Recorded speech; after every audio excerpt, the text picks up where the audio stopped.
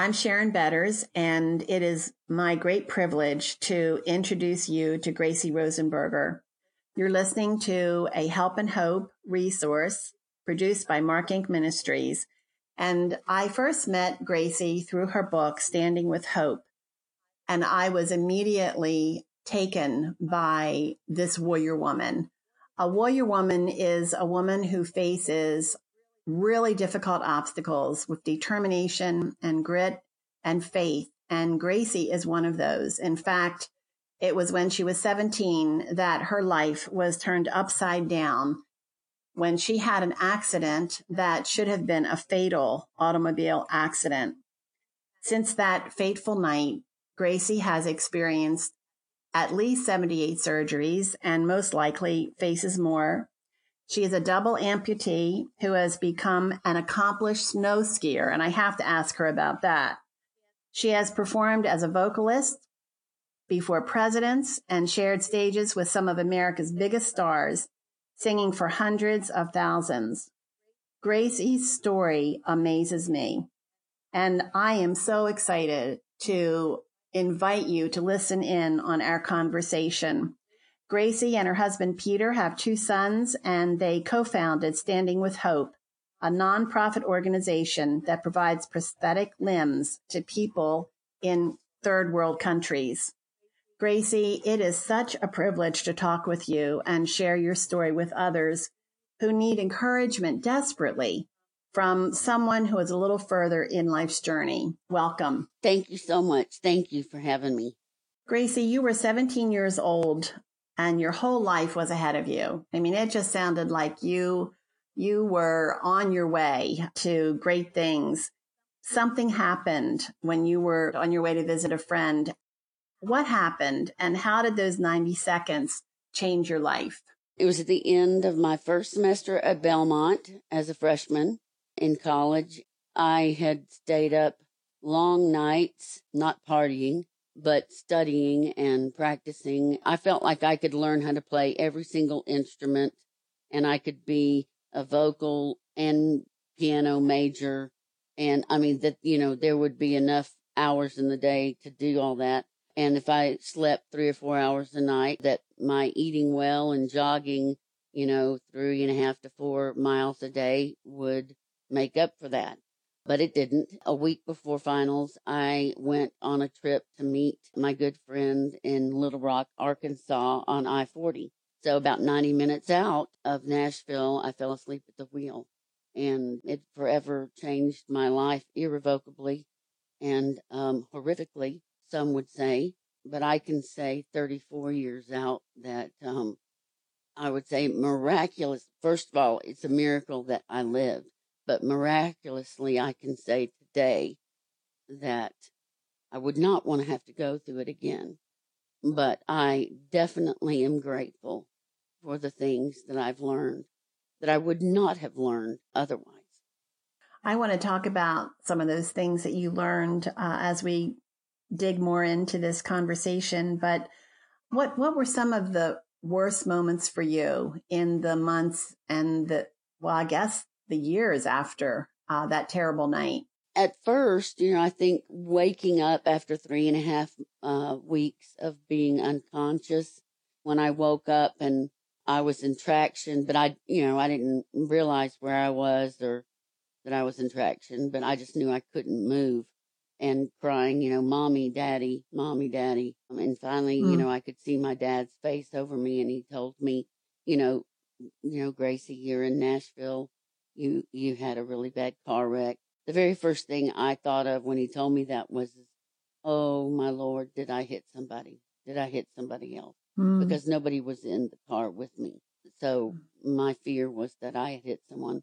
So thank God I had not hit anyone else.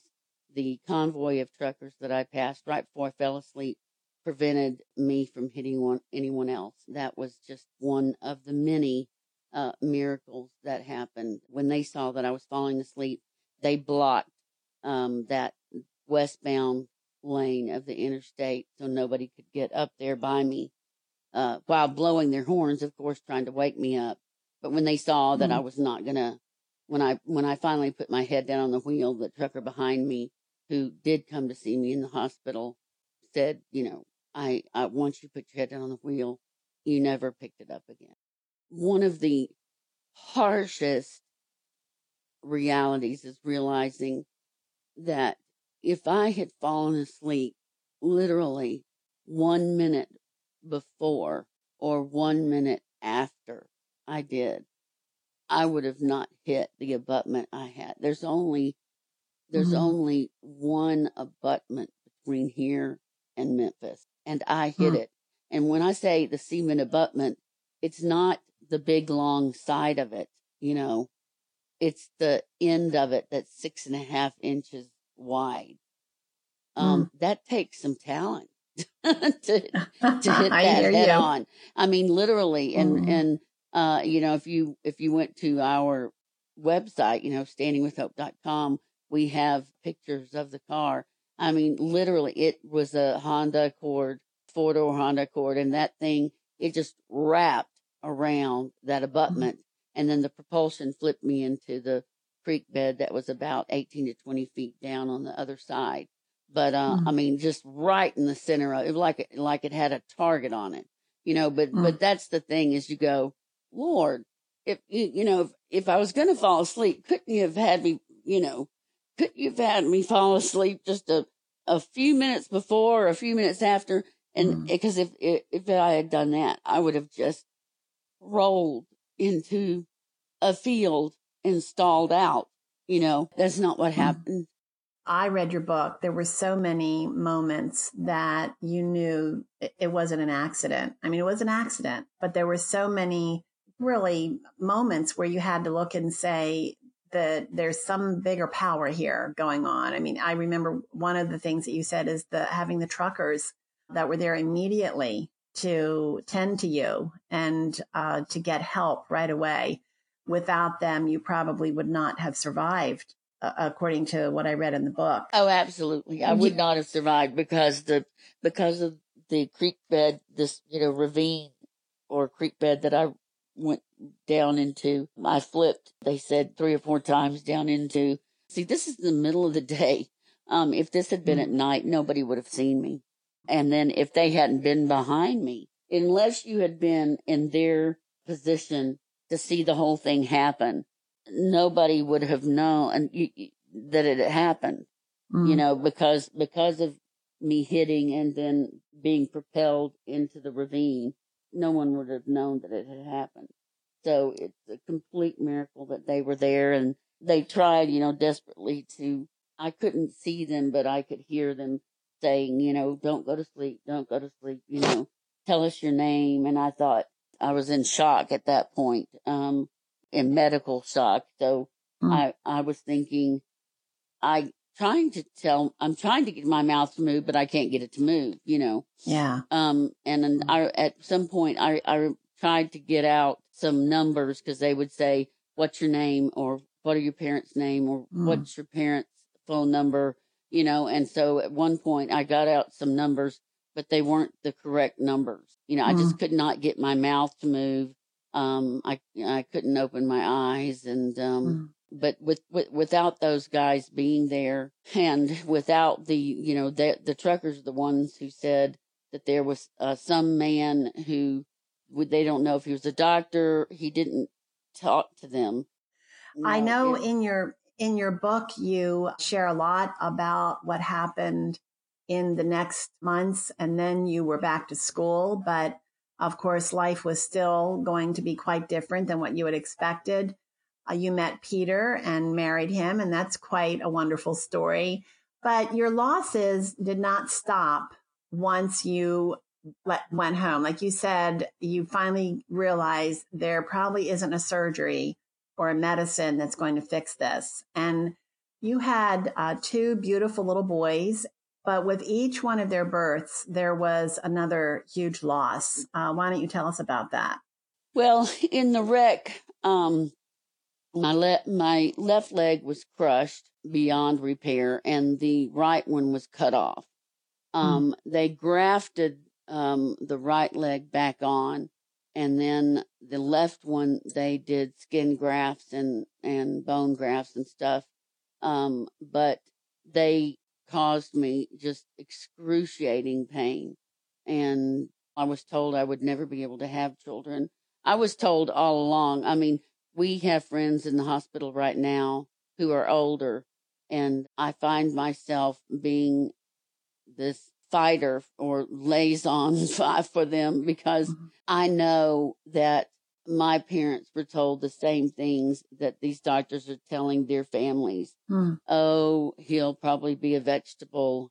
And, according to the brain scans, he's lost upper brain power, however they put it. And my parents were told all those things down to, it looks like that she's not going to walk again and she'll probably be a vegetable. She'll definitely never have children, all of that.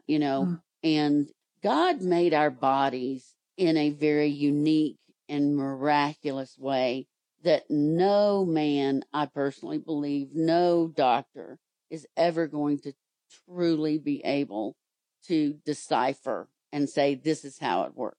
Because he made it to constantly rebuild, to remake itself, to heal itself. And that's what happens. Things regenerate. My ovaries, everything were crushed. But, so when I got married, I was told, that I wouldn't be able to have children. And I got pregnant, a little over a year after we got married with our first son, Parker. After that, though, I ended up losing the right leg because of the circulatory issues, you have with pregnancy. It took a toll on that leg. And so I ended up losing that leg. Then when I finally relinquished, I had to make the decision myself. That was a lovely decision to get to make. Because the surgeon I had wanted me to make that decision and he didn't want to make that decision. So I finally got to the point where when you have tried everything known to man and more, things that they say that won't work, and I try it anyway, to try to save the legs and then the left leg, you get to the point where you go, life has got to be better than, I had a toddler who was walking and running around and I was crawling, around on my hands and knees because it hurt too much to walk. So I made the decision to go ahead and have them take the left leg. And, I knew what it would be like as much as I could from losing the right leg, but it's a whole different story losing one leg to losing both legs. When you look down and you got one leg, okay, that's a loss, but you've still got one. But when you look down and there's no leg, I think God gives you certain instruments in learning how to deal with loss. And yes, losing the left leg was surprisingly much harder for me. But God, while I was recuperating, my mother-in-law was with me a good bit of the time while I was recuperating from losing the left leg. And she, just trying to talk about different things with me. What are some of the things, that you still want to do with your life? And what are some of your heart's desires that you still would like the Lord to fulfill? And I got tears in my eyes and I said, well, Peter would, lose it if he were here listening to this conversation. But she goes, well, Peter's not here, so go ahead and tell me. And I said, I really wanted to have a second baby. I really wanted to have a third baby, but I really wanted to not have an only child, not because I did not adore the child, Parker, that I had. I didn't want him to be alone. And, because you never know what's going to happen in life, but especially with someone like mine. So I had always desired to be able to have, another child. And at that point, Parker was over 3. Much to Peter's chagrin, we didn't find out until like almost 4 months that 3 weeks after I had that amputation that I got pregnant with Grayson. Gracie, I've read a couple of descriptions in Peter's book, Hope for the Caregiver, and I think in your book too, that has described the kind of pain that you are in 24/7. I mean, even though this accident was when you were 17, over 30 years ago, like you said, there's not a one and done fix, and you are in excruciating pain probably 24/7. And so it's amazing that you're able to talk with me right now. But how has that pain shaped your view of God? Does it affect your faith in any way? I'd be lying if I said that it doesn't. The why question, I think, comes up a little bit more. I've heard some people say, oh, if your faith is really strong, or that's disrespectful to question God. And when I look at scripture, I don't see that at all. In fact, I see the complete opposite. Christ himself on the cross said, Father, Father, why have thou forsaken me? So I don't at all see that in scripture. When I search scripture for, an answer to, is that okay to ask why? I only can see examples of, yeah, it's okay. And I have definitely asked that. I'm in pain. I'm with a whole new group of doctors because, 34 years, you've outlived quite a number of doctors, and a lot of them have either died or retired. So now I'm with a whole new group of doctors, and I found out all the things that we've done, all of the back surgeries, and back fusions. And, I've got tons of hardware in my back and stuff because, pretty much everything from my head down to my toes was broken. And then a lot of them, though, my neck was broken. My right arm was crushed and shoulder. My sternum was crushed and cut open. My pelvis and 3/4 of my back was crushed. That's why they didn't think I'd be able to have children. Everything was just so crushed and mangled. So I found out not too long ago that I have an incurable, and when I say that, please know, I say that knowing that I have a Redeemer who lives, who has absolutely no problem taking care of any of these things. And he has miraculously done so many things. First of all, I'm talking to you right now miraculously because of his grace and healing, because I should not be here. When people go, oh, I'm so sorry, I go, don't be, because you know what? I'm in a lot of pain all the time. But you know what? I'm alive. I found out not too long ago that I have a disease that basically comes when you have the number of surgeries, specifically back surgeries that I have had to have, called severe adhesive arachnoiditis. Google that sometime. That's an exciting one to Google. They say there's no cure for it. Basically, you can only treat it. But it comes along when you have spinal meningitis and when you have when your dura has been sliced open accidentally, or when your dura has gotten brittle and leaked out spinal fluid, or when it's cracked. And, the dura is that casing. It's, of course, more pliable than snake skin, but it's kind of like that surrounds your spinal cord and holds the spinal fluid around your spinal cord. That's the dura. Within that, you have all these nerves that go out from the spinal cord. Then the first part of them are encased in that fluid, and then they go through the vertebra, the holes there in the vertebra, out to all the places they're supposed to go to. When you have severe adhesive arachnoiditis, all of those nerves have gotten knots on the end of them. So they're trying the space that is around the spinal cord within the dura is called, people go, oh, well, arachnoid, that means spiders. And so a lot of people think it's because the nerves make kind of a spider web type thing, which they do in this particular case, but it's not called that because of that. It's called that because space around the spinal cord is called the arachnoid space. So I'm with a good pain doctor now. I've tried stimulators. I've had pain pumps, the whole gamut of those things. And all they've done is make the arachnoiditis work. My. Of course, Peter and I didn't know that was going to happen. We didn't understand what, severe arachnoiditis even was, but that's what that does. The more surgeries and more procedures you have, it fills up, the epidural space and the spinal space and then the arachnoid space with scar tissue.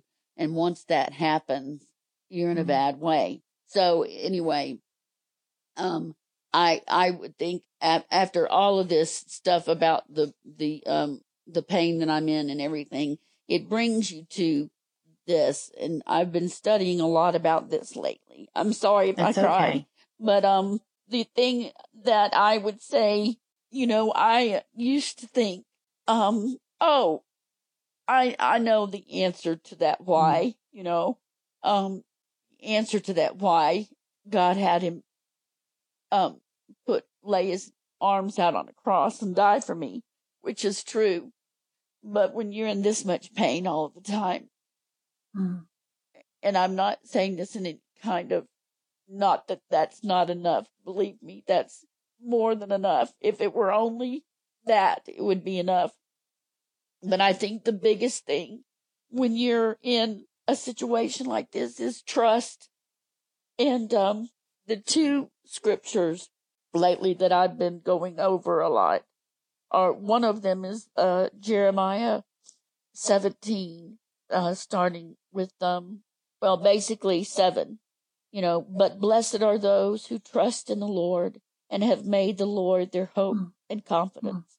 They're like trees planted along a riverbank with roots that reach deep into the water. Such trees are not bothered by the heat or worried by long months of drought. Their leaves stay green and they never stop producing fruit. I don't want to be a tree that ever stops producing fruit. Gracie, what are some of the scriptures that have really given you strength as you have dealt with this 24/7 pain and now this new diagnosis that you're experiencing? In 1 Peter, well, I think the best one, I've got tears in my eyes. That's sorry. all right. The first one, I think, to start is verse 8. You love him. This is the New Living Translation. I've been reading a new Bible that Johnny Erickson Tata put out called the Beyond Suffering Bible. It's where struggling or struggles seem endless, God's hope is infinite. And so I'm really grateful for this because I've never really read the New Living Translation. So it's really kind of like reading scriptures that I've known, so well, all again. And anyway, starting here with 1 Peter chapter 1, verse 8. You love him even though you have never seen him. Though you do not see him now, you trust him, and you rejoice with a glorious, inexpressible joy. The reward for trusting him will be the salvation of your souls. The reward for trusting him will be the salvation of your souls. And so, for me, all the things, Peter's caregiving ministry, my ministry in Africa, all those things are wonderful. But they're all about that end reward of the salvation of your soul. The reward for trusting him will be the salvation of your soul.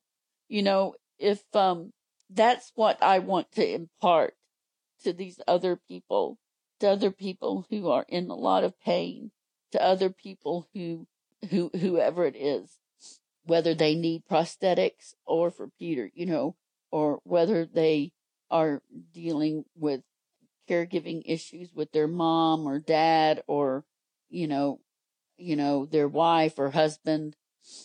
For me, it's it's expressing to them that there are way worse things than having your legs cut off or having a loved one have an incurable disease. The worst thing that could ever happen would be to lose your soul. That is the ultimate worst thing that could ever happen. I try to focus on those things, and I try to ponder on those things when I'm reading scripture. And I mainly read the book, study or devotional about scripture. I'm not saying that that's bad for somebody to not, but I only have short bursts of energy to be able to focus that kind of thing. For me, I want them to be something that is going to nourish my soul, that's going to speak to my heart, mind, soul, body, and spirit. And that's the scripture to me. That's scripture to me. And then that's the Holy Spirit to me. Gracie, what have you learned is the most important attitude for you to have when you are so dependent on others to take care of you? An attitude of gratitude. To understand somebody else is laying their life down for you. Literally, like scripture says, like Christ said, one's life down, friend. There's no greater love than that, than to lay one's life down for a friend. That is to be constantly, and I'm not saying this like I'm constantly the perfect caregiving. Got it. At all. But I definitely think that that's the thing to try to always remember, no matter what kind of attitude the caregiver is doing, whatever they're doing for you with. They get tired too. They get overwhelmed too. They experience hopelessness and depression too. So I think that just continually remembering what they're laying down to be able to give their all in taking care of you is the thing to remember. It just to be grateful. Gracie, I've had nerve pain a couple of times, and I can only imagine what it is like 24/7. I can't imagine how awful it is and how exhausting it has to be for you in every way, mentally, emotionally, physically, and spiritually. How do you stay fresh in your faith when you are in so much pain? There are some things that I think that God allows as graces in your life, like he did with Paul. 2 Corinthians 12:9, Christ was saying to Paul, my grace is sufficient for you, for my power is made perfect in weakness. And then Paul said, therefore I can boast all the more gladly in my weaknesses, so that Christ's power will rest on me even more. That's the deal. It teaches you have to be willing to be willing. That's the caveat. God's not just going to, with lightning go, okay, I make you willing. He gave us free will. That's the thing. He wants us to choose to trust him. That's why the trust is such a big thing. Through all of this, I've learned to trust my Savior like none other. I know I don't want anything else to happen, but I know that I can do all things through Christ who strengthens me. I can live with flat back syndrome if he chooses not to miraculously, instantaneously heal me through Christ who strengthens me. And so I've learned way more about my Savior in a wheelchair most of the time now, or on crutches or with canes, than I have when I was running 3.5 to 4 miles a day as a healthy body. I saw on Facebook a video that I shared. It was so moving. I cry every time I watch it. And it's the one that Peter produced with you and Johnny, where you are singing the song Because He Lives. It just makes me emotional even when I think about it. Tell us how important your music is and how you almost lost the ability to be able to use music in your life as a means to worship the Lord. I think the last time we spoke, I'd still not fully gotten my voice back. That's the big thing I've been praying, because I've sung all my life. And the last surgeries I had 4 years ago, I coded so many times. They shoved a really large tube to incubate me through my vocal cords, and it hurt them really badly. And I didn't think I would ever be able to sing again.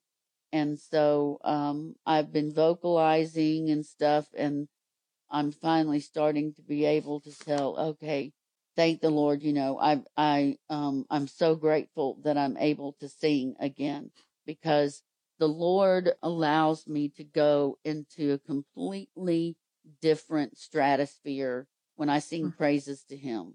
I am able to go into that heavenly realm where one of my favorite songs is, Because He lives, I can face tomorrow. Because He lives, all fear is gone. Because I know He holds my future, and life is worth living just because He lives. That's it. Life is worth the living because He lives. And I'm able to go into that place with Him when I sing hymns and praise songs and worship. Thank you so much for sharing your story with us. It is a story that it just does exactly what you wanted to do. It brings all glory to Jesus. And for those of you who are listening, I've been talking with Gracie Rosenberger. Gracie and her husband, Peter, founded an organization, a nonprofit called Standing with Hope, and you can go to their website to learn more about it. Gracie's talked about it in our conversation, standingwithhope.com. Peter has written a wonderful book, Hope for Caregivers, which I read in one sitting. He has a radio broadcast, a weekly broadcast that's been syndicated, which is fantastic, since I think he told us there are over 60 million caregivers in our country alone. And then we also interviewed him for our Help and Hope series, and you can hear Peter's interview at markinc.org, markinc.org. And you can also know that Gracie's heart is that her story would help lead you to the heart of Jesus. She has said very clearly that the one thing that counts is whether or not you trust Jesus. It's not about how good you are. It's not about how many great things you do. It's about trusting Him and trusting what He has done for you. It's possible that you really don't understand what Gracie is talking about. And if that's true, I want to encourage you to get a Bible, maybe online, or borrow one from a friend if you don't have one, and start reading in the book of John and ask the Lord to open up your eyes to who He is, to what Jesus has done, and how you can know Him better. And you can also contact us at markinc.org. That's markinc.org. And we would be happy to share with you how to know Jesus. Go to markinc.org, where you'll find more stories like this, stories that offer help and hope to hurting people. Thank you so much for listening.